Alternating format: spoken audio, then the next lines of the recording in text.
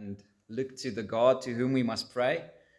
And even as we read this text together, that God might open your eyes to really see who He is, and that might encourage you to pray more and more boldly to Him. As we read, remember that the grass withers, the flower fades, but the word of our God stands forever. Let's read from verse 15. For this reason, because I have heard of your faith in the Lord Jesus and your love toward all the saints, I do not cease to give thanks for you, remembering you in my prayers, that the God of our Lord Jesus Christ, the Father of glory, may give you the spirit of wisdom and of revelation in the knowledge of Him, having the eyes of your hearts enlightened, that you may know what is the hope to which He has called you, what are the riches of His glorious inheritance in the saints, and what is the immeasurable greatness of His power toward us who believe, according to the working of His great might, that He worked in Christ when He raised Him from the dead and seated Him at His right hand in the heavenly places, far above all rule and authority and power and dominion, and above every name that is named, not only in this age, but also in the one to come. And He put all things under His feet and gave Him as head over all things to the church, which is His body, the fullness of Him who fills all in all. Let's pray together. Father, we thank You that we could have just joyfully sang to You. Lord, what a great encouragement it is to hear one another sing, to so edify one another by teaching one another through singing. Lord, thank You for that great privilege as well. Lord, as we now approach Your word, we pray, Lord, that You will give us Your Spirit, the Spirit of wisdom and revelation, even to see the Father, to see His grace, His glory, and His generosity. Lord, I cannot do this, and that's why, Lord, we pray for that. We ask You, Lord, for Your mercy to give us enlightened eyes to see You. We pray this in Jesus' name. Amen. So, beloved, in this section from verse 15 to the end, we see Paul doing something surprising. Remember, in verses 3 to 14, he's just explained all the spiritual blessings and riches we have in Christ. And now he is praying for God to help us to believe, verse 3 to 14, to open our eyes to understand and see what is our glorious inheritance, what is waiting for us, how much God really does love us. We need prayer for that. You and I are dependent on God to see His glory. We are dependent on God to give us the spirit of wisdom and revelation to be able to see Jesus in all of His splendor and His glory. Naturally, left to ourselves, we don't see God as glorious. We don't think He is awesome and awe-inspiring. Or to say it in another way, without prayer, you and I will never see how truly blessed we are. We will never really come to grip with what God has done for us. Without prayer, our theology will lie dead.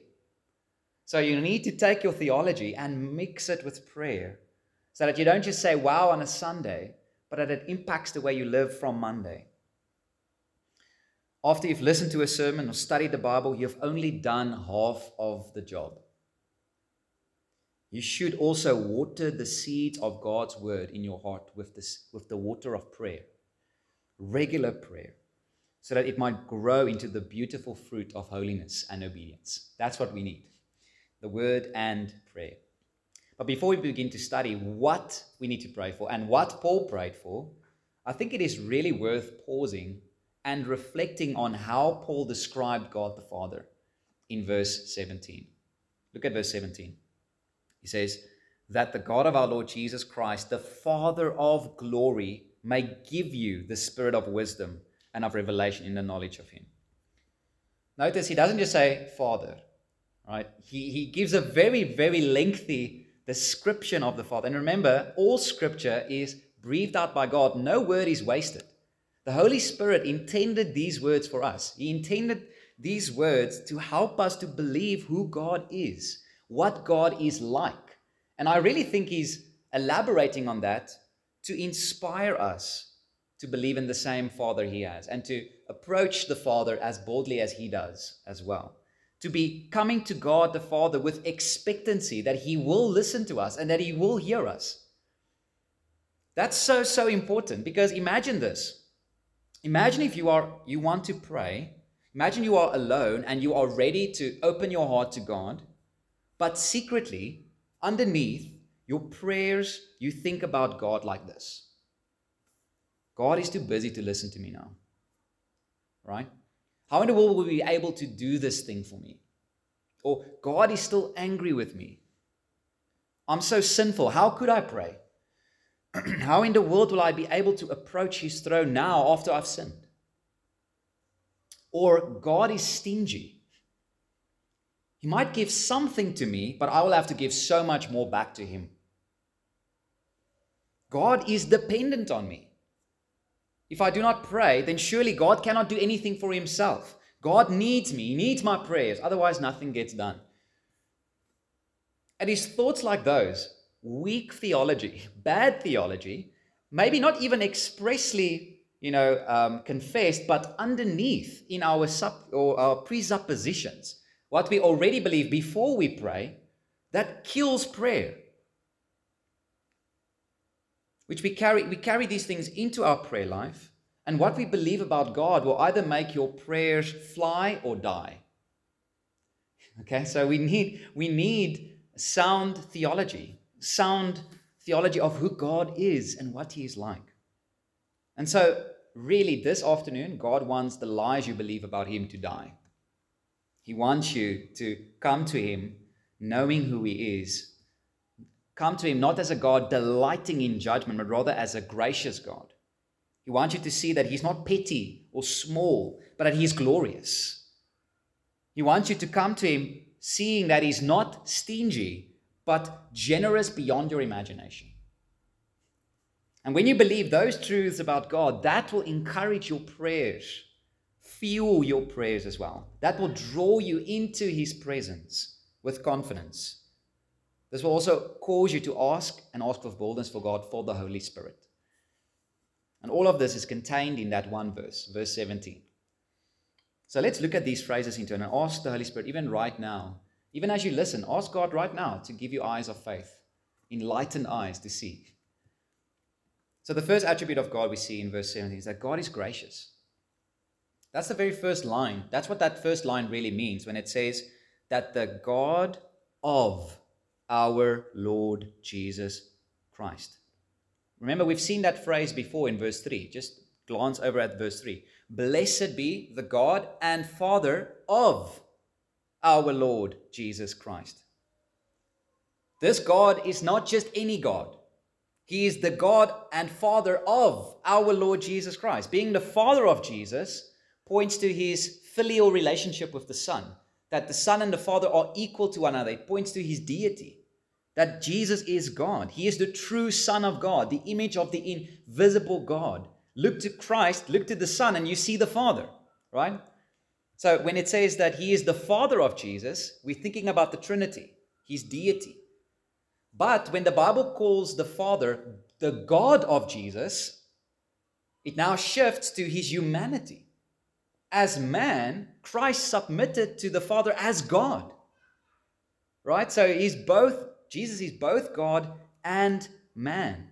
So when we see that the Father is the God of Jesus, we're really thinking about, for God so loved the world that he gave his only Son to become a man like you and me, to live a life of perfect, sinless obedience, and to die for the sins of all those who will believe in him.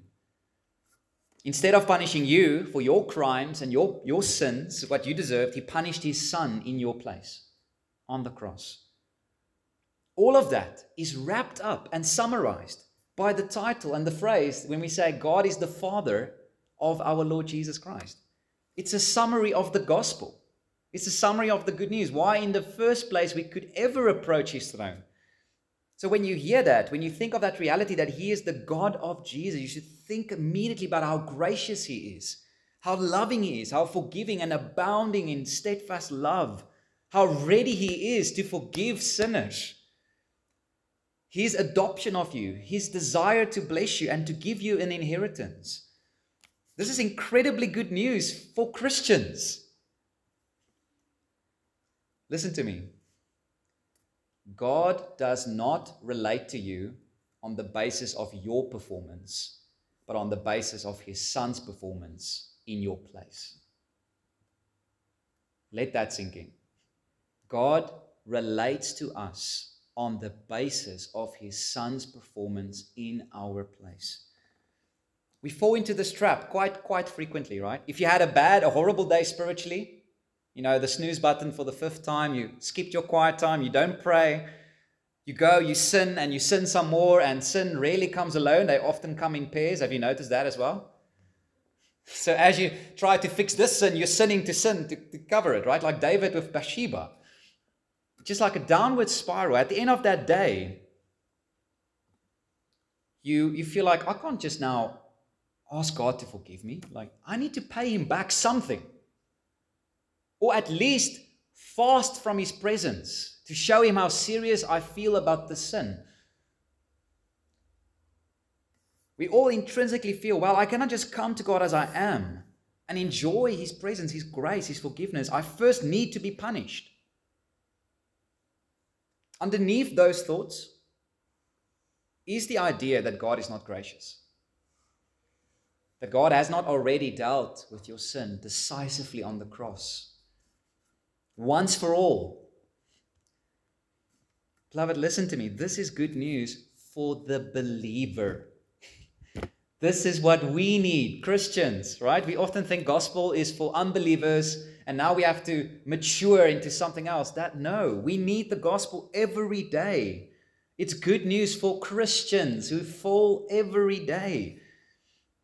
It doesn't matter how far you've drifted, how bad that day was spiritually. You can come now.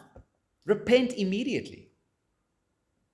For this famous verse, 1 John 1:9, if we confess our sins, he is faithful and just to forgive us our sins and to cleanse us from all unrighteousness. Period. He will forgive you if you confess your sins. You don't need to be punished. Christ was punished. Simply come to God as your gracious Father, because he's the God and Father of our Lord Jesus Christ. Let me apply this to prayer, because this attitude that God is not gracious really sneaks its way into our prayer life as well. One of the effects of believing that God is still angry with you and that God is not gracious is that you will really try hard to impress him with your prayers. Right? Jesus gave this warning in Matthew 6, verse 7 to 8.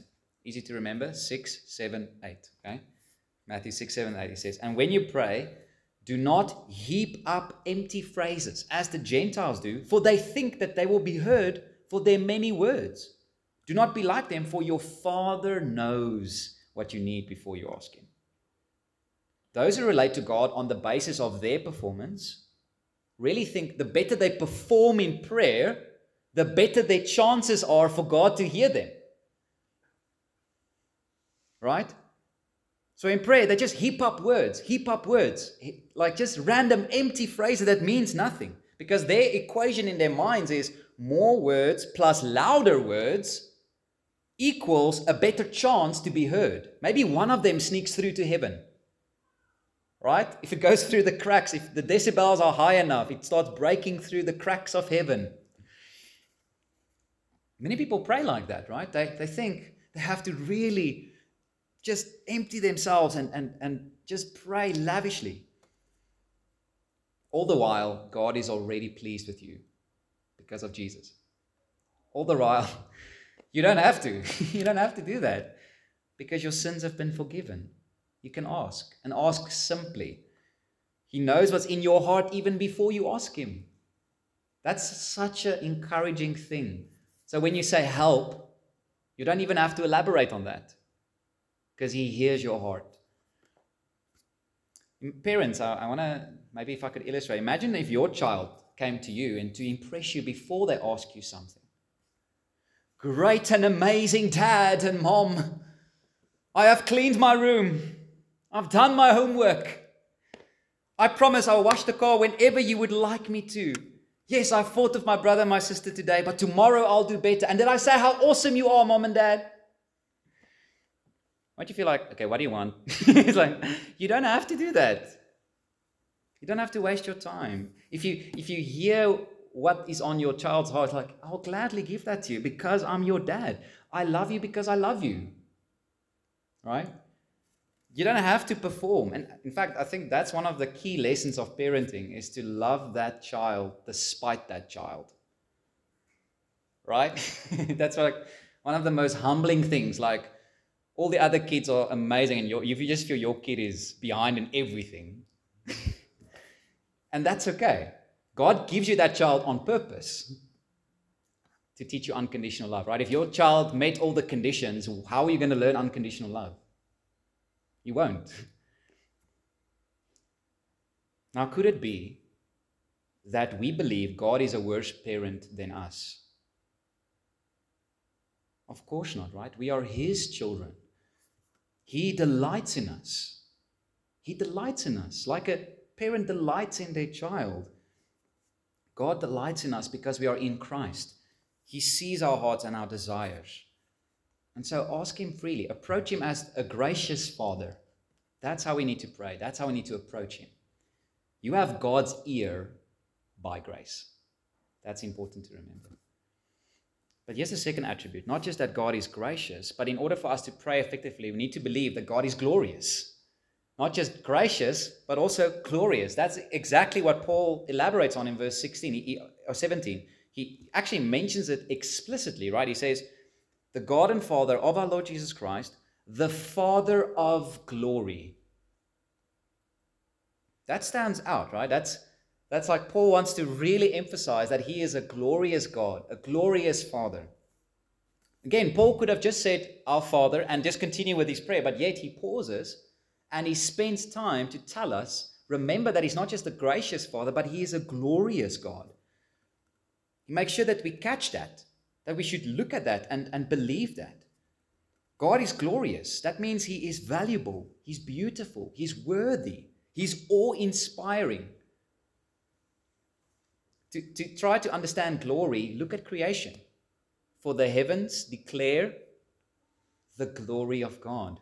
We see the breathtaking sunset with the clouds becoming bright orange and red, and it makes all the birds in the sky a silhouette. We stand back and say, how glorious is this sunset, right?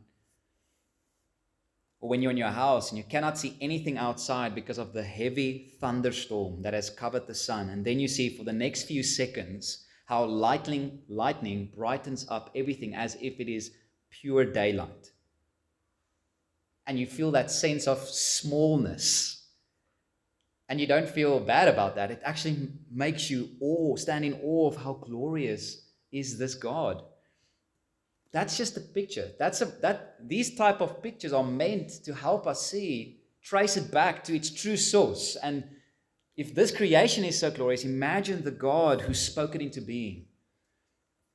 And when you truly understand who He is and what He has done, then you too will stand back and say, how glorious is this God. And that's exactly what verses 3 to 14 was meant to do for you. It was meant to dazzle you with how great God is, how gracious He is to us, how He just lavishes us with spiritual blessing after spiritual blessing so that we would praise His glory. Look at verse 6 again, just again of that reminder. It says, to the praise of His glorious grace. His grace is not just grace, it's glorious grace. Look at verse 12. So that we who were the first to hope in Christ might be to the praise of His glory. In verse 14, who is the guarantee of our inheritance until we acquire possession of it, to the praise of His glory. If you struggle to see God's glory, go back to verse 3 to 14. Read it again. Ask God to, even as you read it, to open your eyes to see His glory. And that is in fact the problem we have. We have a natural blindness to the glory of God. We don't see it. Because we do need the eyes of faith to see His glory. We don't naturally think God is that valuable, that glorious, that worthy, that beautiful. That's why we need what the beginning of verse 18 says. Look at verse 18 quickly. It says, having the eyes of your hearts enlightened. That's what we need. Remember, the Bible, when it talks about the heart, it includes everything, who you are, your spiritual man and woman. It includes your thoughts, It includes your affections. It includes your desires. Your heart is really what you really love, what you really desire, what you really prefer, what you really think is valuable. And your heart has eyes. It can see things that are valuable, and what it sees as valuable, your heart will be drawn to that, and your actions will follow that, right? But what's the problem? Our eyes of our hearts are blind. We don't look and see that God is really valuable and glorious. We don't prefer God. That's a problem. And that's why we need the Holy Spirit to open those eyes so that we might see God in His glory. We have a desperate need for God to do this work in us, that we might see Him for who He truly is. And this is important for prayer, to really believe that God is glorious. If you do not see God as a glorious God, you will never ask for Him. You will never desire Him as your greatest reward, your greatest treasure. You will pray for other glories, other comforts, other gods, other idols, other things that your heart, the eyes of your heart has seen. Your prayer will be full of idolatry. But if you see God as glorious, as He really is, then you will ask for Him. You will realize that the Father of glory wants to display His glory in front of your eyes so that you might be truly happy, truly joyful. God being a God of glory means God wants to make you so happy that you will praise Him forever. That's amazing, right? He wants to make us so joyful in Himself that we naturally praise Him for who He is.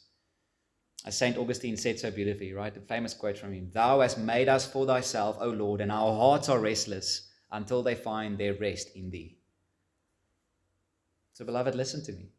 God is not a petty, little, pathetic God. He is all glorious, all satisfying, and all inspiring. So the main prayer we should be praying, one of our prayers should be, "Oh God, I want to see Your glory. Let me know You. Open my eyes that I may see You for who You are." The greatest gift God can give you is Himself. For only He makes us really happy. Only He satisfies the human soul. But let's look at the last attribute. Here's the last attribute. Not just that God is glorious, but that God is generous. God is a generous God. He delights to give us the best. And what is the best? Well, verse 17 elaborates that the God of our Lord Jesus Christ, the Father of glory, may give you the Spirit. Wow, if that feels like an anticlimax, right? It shows how desperately we need number 2, to ask for His glory. That is amazing, to be able to ask for the Holy Spirit. God is not just a gracious and a glorious God, He's also a generous God. He doesn't give us leftovers. He lavishes us. He's not like a billionaire who gives a beggar a few cents out of his riches. He's like a billionaire that adopts you and gives you everything he has. Okay? The main gift He gives is Himself. He gives us the Holy Spirit, who is God Himself living in us. He can give us the Holy Spirit because He has given us His Son to pay for our sins. So why in the world would God ever withhold any other good thing from you if He's already given you His Son and the Spirit? He's given you the best. Why would God give up His only Son to die a horrible, torturous death on the cross and not provide for your needs? Not provide for your future, not take care of even your temporary needs. If God has already done the most difficult thing, He will do the easier thing. That's the logic of Romans 8, verse 32. Romans 8:32. This is the logic. It says, God, who did not spare His own Son, gave Him up for us all. How will He not also with Him graciously give us all things? God with Jesus give us all things we need in this world, even in this world. He will give us everything we need. And the greatest thing we need is the Holy Spirit, even in this life. It is important to emphasize this, that what we normally think is good is not necessarily good for us. So when we hear, wow, what an amazing promise, God will give us all good things, We should update our definition of good as well. Okay? Think about your children. How often do your children think my dad is not good. He doesn't want to give me ice cream all the time. He cannot love me. He cannot be good for me. Right? Why can't I play with that rattlesnake? Like, look at this, look at the tail. Parents are like, one day you'll understand. Okay. And that's how God is. In His infinite wisdom, His fatherly love, He knows exactly what you need when you need it. Right? And He will give it to you. So God is generous in the best possible way, accompanied by His perfect wisdom. Listen to some of these promises. These are just some of the promises that you can really cling to. Psalm 23 verse 1. The Lord is my shepherd. I shall not want. Why will He never want? Why will He never really need anything? Because God Almighty is your shepherd. Like a shepherd, God will always do what's best for you as His sheep. In short, you shall not want. It's quite a profound promise, right? Psalm 34 verse 10. The young lions suffer want and hunger, but those who seek the Lord lack no good thing. Those who seek the Lord will never lack anything that's good. Psalm 84 verse 11. For the Lord God is a sun and a shield. The Lord bestows favor and honor. No good thing does He withhold from those who walk uprightly. For those who seek God, for those who walk uprightly, they will not be denied even one good thing. This belief in God's generosity and His willingness to answer our prayers is incredibly important for prayer. Incredibly important. In fact, it is so important. The Bible says if you do not believe this about God, you do not please Him. Hebrews 11 verse 6. It's an amazing verse. It says, without faith, it is impossible to please Him, for whoever would draw near to God must believe. What must you believe? That God exists and that He rewards those who seek Him. Isn't that amazing, that last phrase? You must believe that to be pleasing to God. You must believe that as you seek Him, as you pray, as you come to Him, that God will reward you. Otherwise, God is not pleased by your prayers. You must believe this. If you don't believe this, you dishonor Him. As a generous God, you dishonor Him for you are distorting His character. And perhaps the best illustration is given by Jesus Himself in Luke 11, verse 11. Right? Very famous again. It says, what father among you, if his son asks for a fish, will instead of the fish give him a serpent? Or if he asks for an egg, will give him a scorpion? If you then, who are evil, know how to give good gifts to your children, how much more will the Heavenly Father give the Holy Spirit to those who ask Him? I love that, right? So Matthew's version says good gifts, and Luke, it's like, okay, Matthew, let me upgrade your version. The Holy Spirit for those who ask Him. The sad thing is that I suspect many Christians treat God like an evil father instead of like a perfect father. We ask God for bread and we expect a scorpion. We're almost scared to pray for something because, like, maybe God's going to give me something I don't want. But Jesus' point couldn't be clearer. If even evil parents can give good gifts, how much more will your perfect Heavenly Father give you the best? And what is the best? Again, the Holy Spirit.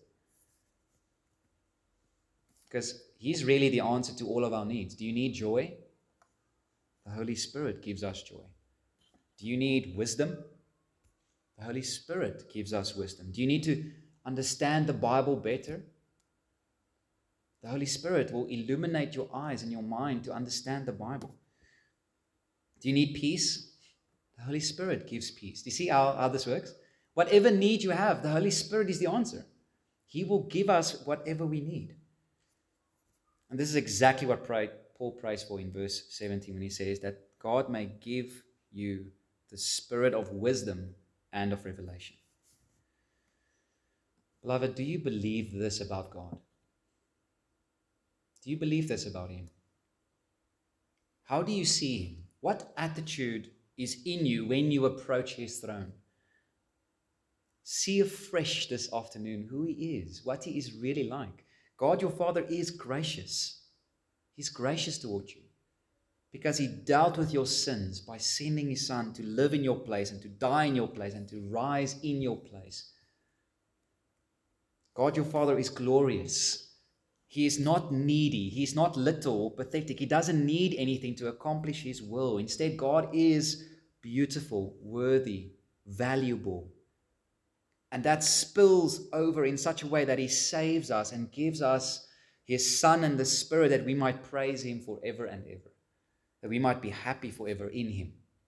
And God our Father is generous. If you ask him, if you seek him, if you walk uprightly, believe, he is the kind of God that will ensure that you will lack no good thing. He will be your shepherd. He will generously give you the Holy Spirit. Because ultimately, he is the person we need the most. So will you come to God, your Father, like this? Amen. Let's pray together.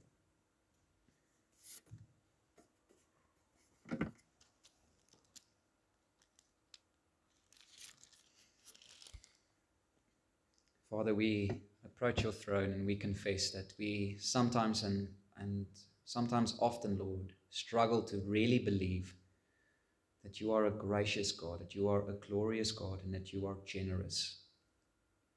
Lord, I pray that in our prayers that we would really take time before we pray for anything, before we ask you for anything, to just adore you for who you are and remind even ourselves, Lord, of your character and your attributes.